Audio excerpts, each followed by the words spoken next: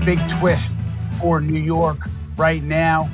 Mitchell Robinson injury, really a killer for this team. And that's where we're going to start with the baseline here. We've got Shaun Geddes from the Knicks Wall. We've got KC Johnson, NBC Chicago, tremendous Bulls reporter to talk all things Bulls and really around the league. But let's start here. Mitchell Robinson might be out for the rest of the year, Shaun. The Knicks don't know yet. They are awaiting word from NBA doctors as to whether they can get a disabled player exception for Mitchell Robinson, and the doctors would have to determine that it's more likely than not that Robinson would be out until at least June 15th. If that's the case, they'll have, I think, about $8 million in an exception to use in a potential trade, but you really can't overstate the importance to Robinson with this team this year. What are your thoughts on losing him and what might come from that?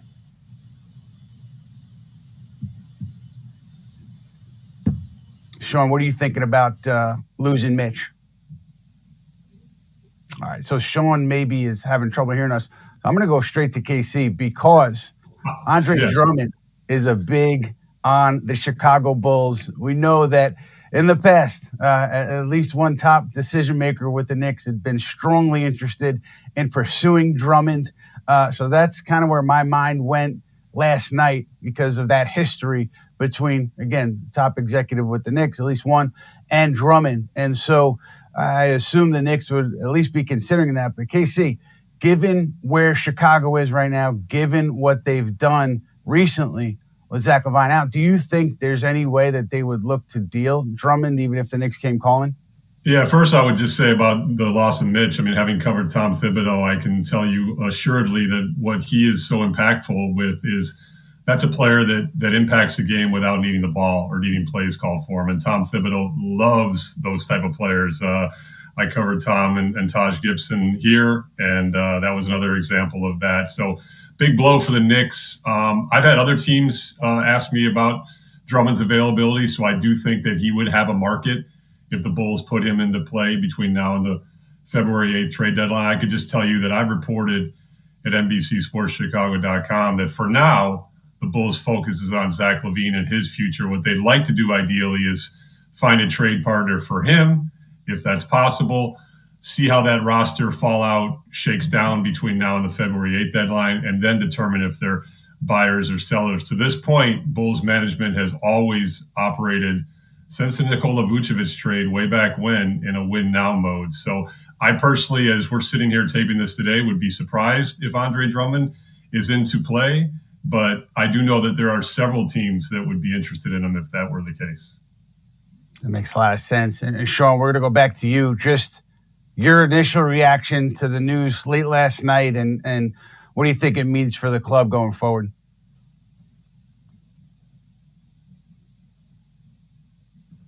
My initial reaction was heartbreaking despair. It was very tough. I was, on cloud nine, yelling loud and being all boisterous about beating the Nets and running the city and how they're trash. I was clipping up something about how Nick Claxton and Mitchell Robinson had the same impact on the game last night from my show last night. And then the notification came through that he was possibly out for the season. And literally I clutched my chest. And I still haven't fully recovered. It's just very unfortunate. I had just come to terms with the fact that he'll be out for 8 to 10 weeks. And I was like, okay, we can get through that. Hartenstein's playing great ball. He had a great first start last night. And so I'm still confident that we'll be a great team moving forward. Of course, we now have to go out there and try to find some, help as a backup big. I got to see Julius at the 5 for 4 minutes last night. That was pretty cool. I won't bank on getting used to it, but I just think that this team can step up. And, with the way that Isaiah Hartenstein has played, I believe he's been the best backup big in the league. And so him stepping into that starting slot now and the rest of the team picking up the slack, I believe we'll be all right. But I'm hurt for myself, hurt for the Knicks fans, and hurt for Mitchell Robinson. The interesting thing to me here, Shaun and KC, is with the Knicks, they've really held on to so much in terms of their draft picks, in terms of their young players, with the idea of swinging a big deal for a big, impactful player. And do they say now, hey, we're going to have to use some of those assets to obtain a center here? Because, yeah, we love Isaiah Hartenstein. We know he can hold the fort down for us, but we need some depth there with Jericho Sims out. Got Taj Gibson, but how much would they be willing to part with to acquire a backup center or a starting center? I think that's one of the questions that's being asked, that has to be asked right now with the Knicks internally, because they, again, have saved a lot for this star acquisition. But if you're talking about getting an impactful center, you're going to have to give up more than, a second-round pick or two to bring somebody in. So that's a tough question that's going to have to be answered by the Knicks. I would assume you go external here because you need a big and you don't have a ready-made big on your roster to bring in to eat minutes there. So I'm assuming they go out there and they have the opportunity to open a couple roster spots because they have a couple players on not fully guaranteed deals in Ryan Arcidiacono, Daquan Summers. So they have the room to make something work. If they have the trade exception, you have Evan Fournier's salary. So they have ways to get a deal done without giving up a ton. I'm just wondering what the threshold is for them in terms of what we're willing to part with to bring somebody in. And Shaun, as you look at this situation long term, Mitchell Robinson, I think they did well with him by and large last year when he was out. Do you want to see them bring in a big name to kind of move this thing forward, or do you want it to be more status quo, bring in somebody who can eat minutes? I think we really just need somebody who can come in and play the five, defend and give us some rebounds. I think Isaiah Hartenstein's going to do a solid job as a starter. I would like somebody like an Isaiah Stewart, like a Nick Richards, those names around the league who are fives, but they're not. I don't think those names are going to cost a whole lot. I don't even think there are necessarily centers out there who are big names who are available that are going to come in and really move the needle in that way and cost a lot of assets. Like it's not going to be a Joel Embiid trade. It's not going to be like a Domantas Sabonis trade or anything like that. And so I think you just, fill in the hole that we have an obvious hole. And so you fill that hole in with a guy who can give you 20 to 25 minutes a night and, be a depth piece. And then you move on and keep it rolling. Well, right now we're going to move off Mitchell Robinson and we're going to go stargazing with our friend Casey Johnson and with Shaun Geddes because we all know Leon Rose is in the market for a big-time player eventually. Whether it comes now or in the future, we're not sure. But KC, a lot happening in your market with your organization, with Zach LaVine, with DeMar DeRozan. Where do you think things stand right now? You mentioned your report most recently about Zach being the top domino here to fall first. Do you foresee something happening here soon? Do you foresee them going up to the deadline to figure this thing out? How do you foresee this unfolding? Yeah, as you guys know, all it takes is one phone call to change things, right? So I can just tell you to this point, I don't think a big market has materialized for Zach LaVine. And I can just tell you that both sides are motivated to find the right deal, but there is a reasonable scenario in which they are not able to move that contract. That is a tough contract to move. He's got $138 million over the next 3 seasons, including a player option in that third season, past this season, a 15% trade kicker, which obviously could be negotiated out if need be for financial purposes. It's a big contract because any team that's adding him is probably doing so. If you take one hypothetical landing spot that is oft rumored in the Lakers, you're adding a max salary as the number 3 option. And obviously I think he'd be a fantastic fit in LA, and I know that franchise historically has not had a problem paying the luxury tax, but in this new collective bargaining agreement, that is a hefty salary to add as a number 3 option. So obviously in a Knicks scenario, he'd be 2A. I don't know how you want to slot that with Brunson and Randall. Obviously, he would add shooting to that situation, but to this point, I have not heard much of a market materialize for Zach. I can just tell you that both sides are motivated to find him a new home between now and February 8th. Yeah, it's fascinating from a Knick perspective, KC, because you and I have talked about it kind of on and off over the past several months. And I heard coming into this season and earlier in the season that the interest for LaVine would be lukewarm from the Knicks. I didn't get the sense that it would be strong. Even dating back, I would say, maybe a month ago. So, as you said, things can change in a heartbeat. Mitchell Robinson injury changes a lot. I don't think it would change anything significant with regards to the Knicks feeling on Zach, but I wonder maybe if the price goes down, if that changes. But yeah, as of a month ago, several weeks ago, I didn't get the impression that there was a strong interest on Zach LaVine. So I'd be a little bit surprised if talks sparked in a serious way at this point. But again, things change on a dime, and the Mitchell Robinson injury changes things certainly for this Knicks club. And Shaun, for you, when you hear the name Zach LaVine, what do you think? What do you think as an addition, as how he would fit? I'm not sure if I can use this term on here, but it starts with an H, but it ends with no. Keep him far away from me. Keep him far away from my team. I don't need Zach LaVine here. I don't need players who don't commit to defense.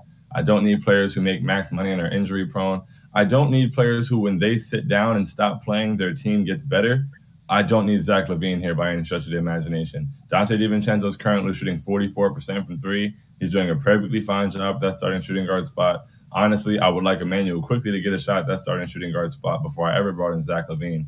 So I'm good. I am not under the impression that, people say the Knicks need a star, the Knicks need star power, and we've got two players playing All-NBA basketball.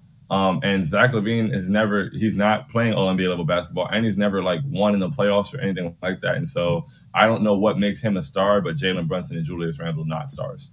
So this is my first time on this show. I would just say, do you guys have fire emojis to drop in right now? Because what the heck's going on? This is Ian and Shaun. This is kind of the reality. I mean, this is a two-time All-Star and Olympic gold medalist we're talking about, but this is kind of the visceral reaction to Zach LaVine. And this is not just fans or other people. It's executives have these same concerns. And it's amazing to me because obviously I'm in the weeds with Zach and have watched his entire career in Chicago, but I see an elite three-level scorer who obviously has had a very rough season, and we can get into that in a second, to this point. But leading up to this season, this is a guy, to me, who is an elite three-level scorer, incredibly efficient. I think has kind of shed his label as a selfish, empty calorie scorer. I mean, he passes the ball when he's trapped, those kind of things. But it's funny because that's kind of the same reaction that I hear in my conversations with executives around the league.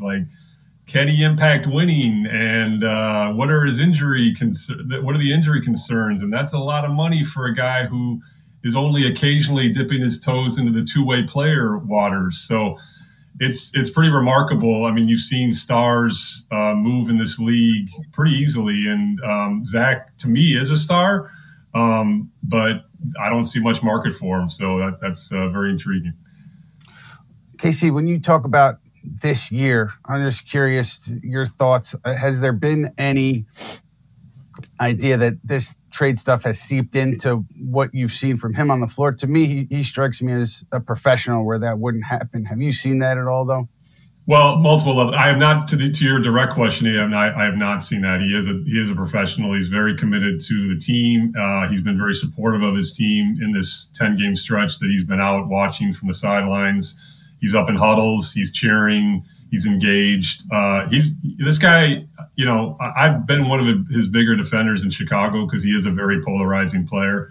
But he is committed to winning. He is committed to his teammates. But as far as this season, I mean, like I said, he just has not played to his standards. I mean, it goes on multiple levels. He has not shot the ball well, which, given his career numbers, you think will rectify itself at some point. But his decision-making, his IQ, both of those things have regressed from my seat. And there was a time there, I mentioned this Olympic gold medalist situation. He embraced a winning role for that Team USA where he was a two-way player, picking up full court, defending, obviously more of a role player, less of a scorer. He can play winning basketball, and I think he was on the ascent as a solid decision maker, two-way player, impacting winning. And I think that has been the biggest regression this season before that injury. And that's the troubling thing, not only for the Bulls, but for the trade market as well.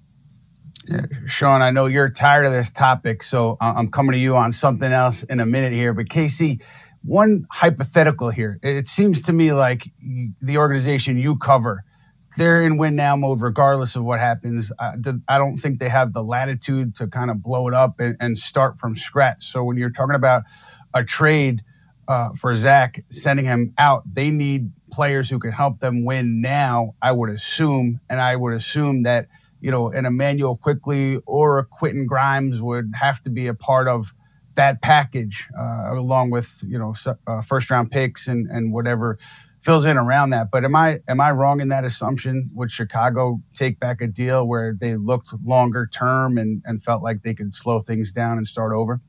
No, I mean, they'd be looking for salary relief. So obviously Fournier would be in that deal, and a pick, and yes, an impact player. Now, I mean, in the Lakers scenario, there's reporting that, they'd be asking for Austin Reeves, who from my seat is probably that's not going to happen. So that is a good read. I mean, you just look at this managerial regime's move since they've taken over. They inherited a rebuild, and they just pressed eject on that and pushed all their chips in on Vucevic, DeRozan sign and trade, Ball sign and trade, Caruso free agency market. They've been in win now mode since then. And, that 5-14 start probably gave them some pause, but they're 7-3 in their last 10. And as we all know, in this new play-in reality of the NBA, a lot of teams think they're contenders rather than pretenders. So we'll see where it goes between now and February 8th, but that is a fair read, Ian, that they would be trying to acquire players that can help them now. I mentioned quickly because I'm sure any conversation with the Knicks about a significant trade, a team is asking about quickly, wants quickly because of the way he's played in his contract situation. Shaun, you were gushing over Emmanuel Quickley during that Knick-Net game last night. What have you seen from him, and what makes you so optimistic about his future? I've seen from the time Emmanuel Quickley's gotten here, one thing I always say about him is that, this is year 4. I've never had to ask Emmanuel Quickley for effort. And so I've always been ready to run through a wall for him. And he continues to improve his game and elevate his game every single year. When he first got into the league, he wasn't really a good defender. He was kind of a liability on that end. Now he's one of the better defenders in the league, in my opinion, on and off ball, IQ-wise, no pun intended, just being in the right place at the right time. He's shooting the free throws well. He's getting to the basket.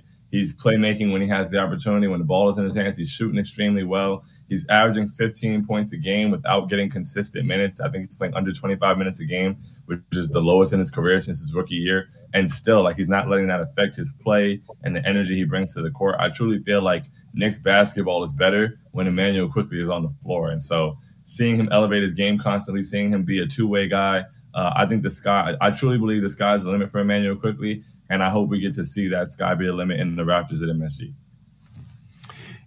Quickley, such an important piece for this club this year. We'll see what happens in the future, but another important piece for now and the future, Jalen Brunson. And I'm just curious, both of you guys, I want to hear both of you guys on Jalen Brunson, but KC, for you, obviously Rick Brunson, you know him from his Chicago days. And I don't know if you were around when Jalen was coming into the locker room and talking to Derrick Rose when he was a younger guy, but just based on what you know about Rick, how you know Rick and being here and his son just performing at a high level, what are your impressions from afar on Jalen and how he's done so far?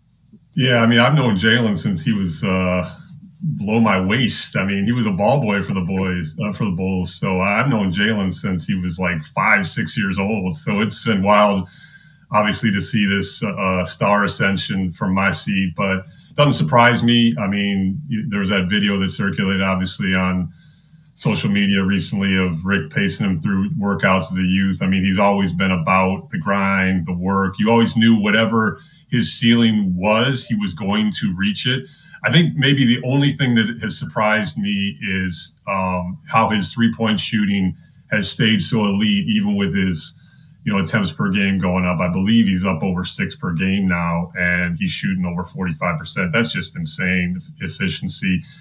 But he's a winner, always has been. I mean, obviously, it's well documented that he won state titles here in the Chicago suburbs for Stevenson High School. I actually went to a couple of those games with Rick, so I go way back with Jalen, and it's been fun from my seat not having to cover him too much, as an objective reporter. I mean, there are times where I can drop the objective reporter and just admire what he's accomplished, because it's pretty remarkable. He's a legit lead player to me for a championship contending team. That's how good he is. Well, I hope when it's all said and done, Jalen gives you some credit for the locker room tips you gave him when he was in there under your waist and hanging out. My tips was to stay away from sports journalism. That was my tips. Shaun, for you, Brunson, year 2, it seems to me like he's gone after his shot certain nights when he knows he has it, but more recently he's really pulled back, I think, and spread the ball around a lot over the last few weeks. What have you noticed from him of late? And kind of where are you in terms of his level in the hierarchy of point guards in the East as we get towards All-Star voting? It's as you said, Ian, like he's done a very good job at picking his spots, at knowing when it's his time to go, at setting people up. And it's funny, Jalen Brunson kind of makes me feel like a psychic. Coming into last season, I said, I think that he's going to increase his volume from 3 and start shooting pull-up threes, and that's going to take his game to another level. And he did exactly that. Then coming into this season, I said, I think he's going to increase that volume even more and increase that range, and it's going to take his game to yet another level. And that's exactly what he's done. And I also said that he was going to prioritize playmaking a bit more. And so because he's stretched the floor now for the Knicks, and I think that became most clear in his recent stretch where he struggled. I think last week or 2 weeks ago, he had his worst 4-game stretch as a Knick, and he was shooting like 3 for 19 over those 4 games from 3. And that shrunk the floor for the Knicks because we depend on him stretching the floor out and shooting from range, and it makes it difficult for defenses to cover him. And so he's able to open the floor for the entire team, and that's allowing him now to focus more on playmaking and setting guys up. And so he'll have nights where he takes 10 to 12 shots and has 8 to 9 assists. And, it just depends on what's going on. If Julius has been phenomenal recently. If RJ has it going, if Quick has it going, if Dante has it going, Jalen doesn't necessarily have to give us 30 for us to win, and that puts him in a great spot. And honestly, in terms of the hierarchy of Eastern Conference guards, I'm not putting anyone over him. I'm not saying that he's the best guard in the Eastern Conference. I probably am saying that. But like the Tyrese Halliburton, the Tyrese Maxeys, the Dame, those guys are all great, but there's no reason why they're on a tier that he is not. I think he's been excellent, and I think that as a Knicks fan, we should be voting for him every single day. Same for Julius Randle. And do not put Tyrese Halliburton on your ballot. Do not put Tyrese Maxey on your ballot. Do not put Dame Lillard on your ballot, because I promise you, no one in Indiana, Philadelphia, or Milwaukee is voting for Jalen Brunson. So get real selfish with it. All right, there you go. Well, before we go back to Chicago, we want to let you know that this season, the Putback is in podcast form. So you can download it wherever you listen to your podcasts. Be sure to check us out there. But now let's go stargazing again. Back to the Bulls. We're going DeMar DeRozan now. There's been reporting, I think, from The Athletic that DeRozan's preferred destination would be Miami or New York. And, we know that going back to his prior, last time he switched teams, he was interested in New York. I think the Knicks, if they didn't get Evan Fournier, I think they had something that they felt they could get done with DeMar DeRozan back then. So it doesn't surprise me that much that he'd be interested in New York now. KC, latest from you. What do you think on DeRozan? How do you see it unfolding post Zach LaVine trade, as you mentioned earlier? Yeah, I can just tell you that they obviously had extension talks before the season and they didn't lead anywhere. But those obviously can be restarted at any time. He is headed for unrestricted free agency. A big reason why, not a big, but one of the reasons that DeMar came to Chicago was his longstanding relationship with general manager Mark Eversley, who they shared a relationship from their days in Toronto. So, look, it's the Bulls' responsibility to have conversations with Aaron Goodwin, DeMar DeRozan's agent, and know what he's thinking for the future. I can just tell you that he is incredibly valued internally, not only for his on-the-court performance, but his off-the-court performance. So there is a strong scenario in which he is re-signed by the Bulls, who obviously have his bird rights. So it's the management's responsibility to know what his future plans are. And as I said earlier in this program, the focus right now is on Zach LaVine and his future, but you also have to do your due diligence on DeMar DeRozan's future. Sitting here as we tape this in December, I would be surprised if he's dealt by February 8th, but as we all know, a lot can happen between now and then. I do think that the Zach trade is the priority, and then see how that shakes down. And if they are not able to make a Zach trade, you still have to know what DeMar is thinking for the future. DeMar is a guy who also does not mix business and basketball. You go to him and you say, what do you want? He's like, I don't talk contract. I don't talk trades. I just hoop. And so that's on Aaron Goodwin and Mark Eversley and Arturas Karnisovas. So we'll see where it goes, but I can just tell you that the Bulls and Billy Donovan love them some DeMar DeRozan.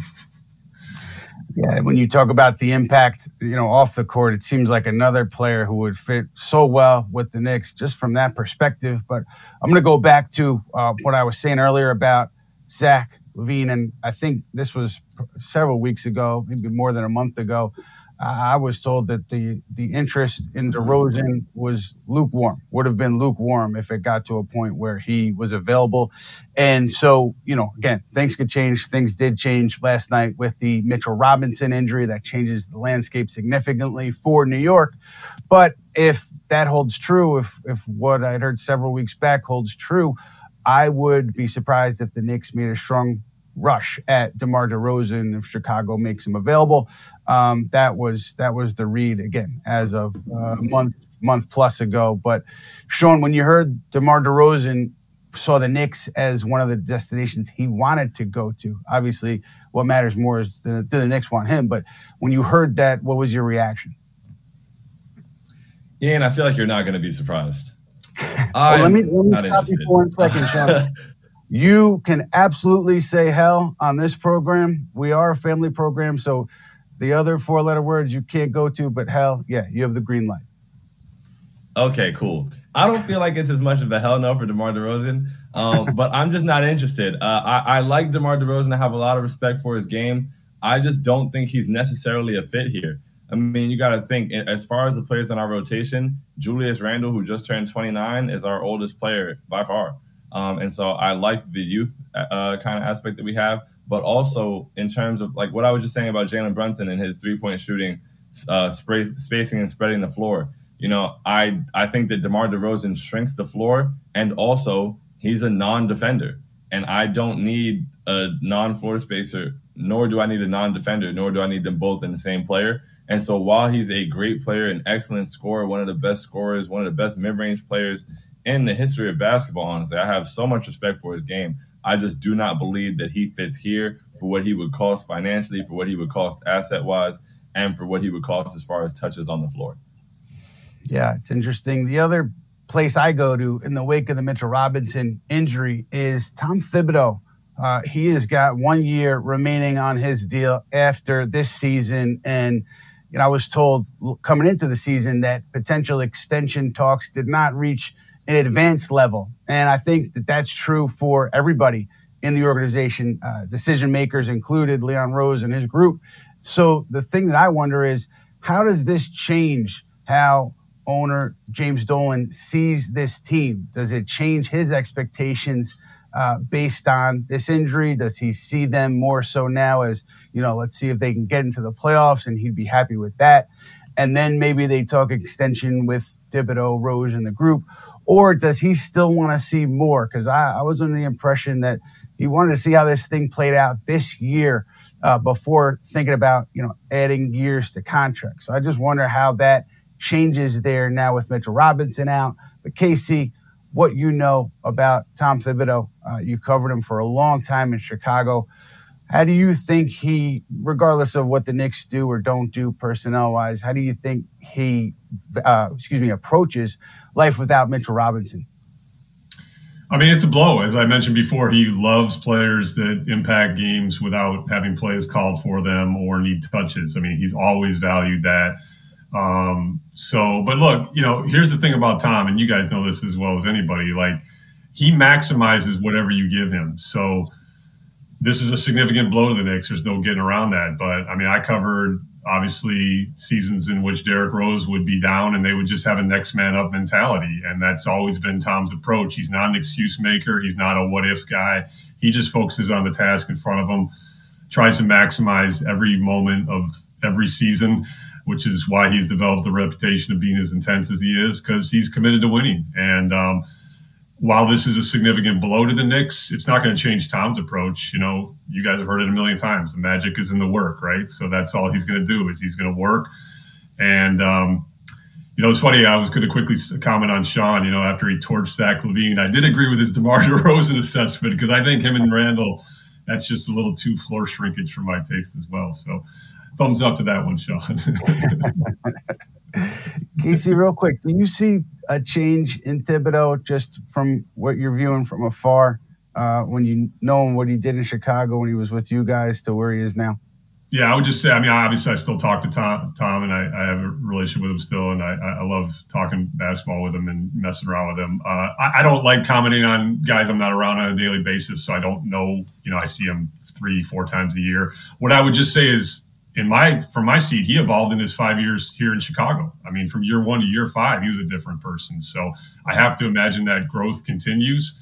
I do think sometimes his reputation of being this maniacal, crazy work guy, in terms of the physical demands on players and minutes police and all that stuff, is overstated. I've always said his mental demands are greater than his physical demands. You can't be in the NBA for as long as he's been and achieve the success that he's achieved without knowing how to pace a team and pace players. So I think his physical demands are what are as intense as anybody, but he's never going to make excuses for that because he just wants to win. So I can't speak in terms of his evolving nature to the Knicks because I'm not around him every day, but I saw him evolve in his 5 seasons here in Chicago. He's a polarizing figure, but you look at the bottom line and he is the most successful Knicks coach of the last 20 plus years. So that has to count for something. But Shaun, moving ahead here, Knicks have Milwaukee on Saturday and then on Monday, Christmas Day. What would you say will leave you feeling good after these 2 games? What result? Obviously, blowout wins would make you feel good. But given the context of everything, no Mitchell Robinson, so much in flux, what would leave you feeling good about this team moving forward based on what you would see these next 2 games? I need at least a win. I mean, I would love to take both. I hate I hate that we gave up that first one in Milwaukee with no RJ and Jalen having 45 and no one else showing up. So I need at least a win. I don't want them to sweep us on the year. I don't want them to come into the Garden and beat us twice in a row. That would really ruin my Christmas. I'm not going to lie. So nothing less than a win would satisfy me. I need at least a win. Let's go for 2. And plus, you know, I have this thing when we go on win streaks. I call it them things territory. So it's 3 of them things. I need 3. I need to be on the streak, and that way we can push for 4, and I can be on post game yelling "Necesito cuatro." I need a win, and so you know, let's go. We're very capable of beating this team. Julius outplayed Giannis last time, in my opinion. Giannis really couldn't guard him, and Julius is really playing phenomenal basketball right now. His process has been amazing. He's cut back on the threes. He's operating in the post. He's killing it in the mid-range. He's getting all the shots that he wants. So I would love for him to continue to do that and win that matchup. I think Jalen's going to go toe-to-toe with Dame. Jalen's been doing a great job this season. And so it's really going to take, you know, the rest of the team is going to take RJ. I need RJ's jumper to fall. That is all I want for Christmas is RJ to go back to hitting threes. So if RJ's jumper is falling, if Dante is, you know, Dante is very interesting. Dante will have a game where he's 7 for 10 from 3 and he's got 24 points. And then I'll have a game where he takes 2 shots. And, you know, he's not, so it's just I need everybody to be firing on all cylinders because, like you said, we have no Mitchell Robinson. We're in flux right now. And so guys just have to show up and do their job. I need Emmanuel quickly playing 25 to 30 minutes, please, and give us the best opportunity to win the game. And, you know, take at least a win here. If we get one of these 2 wins, I'll feel pretty good about it. I'm tired of people saying we can't beat the top talent. Then we went west and we beat Phoenix and LA. And then the story became, well, we can't beat the top talent in the East. And so let's go out there and beat them and put that narrative to bed once and for all. Shaun wants to see some narratives busted. Shaun, from the Knicks Wall, Shaun Geddes, we thank you for being with us, sharing your perspective. KC, thank you so much for jumping on with us, man. If anybody wants to know anything about the Chicago Bulls between now and the trade deadline and beyond, you have to check out KC on NBC Sports Chicago. He's got them covered like a glove. Now, for us, we will be back next January 4th. That's our next Putback show. So happy New Year from us to you. We appreciate you joining us, and we look forward to seeing you next time. One last note, we will have some more on the Mitchell Robinson situation and the fallout tonight on Honda Sports Night, SNY, 11 p.m.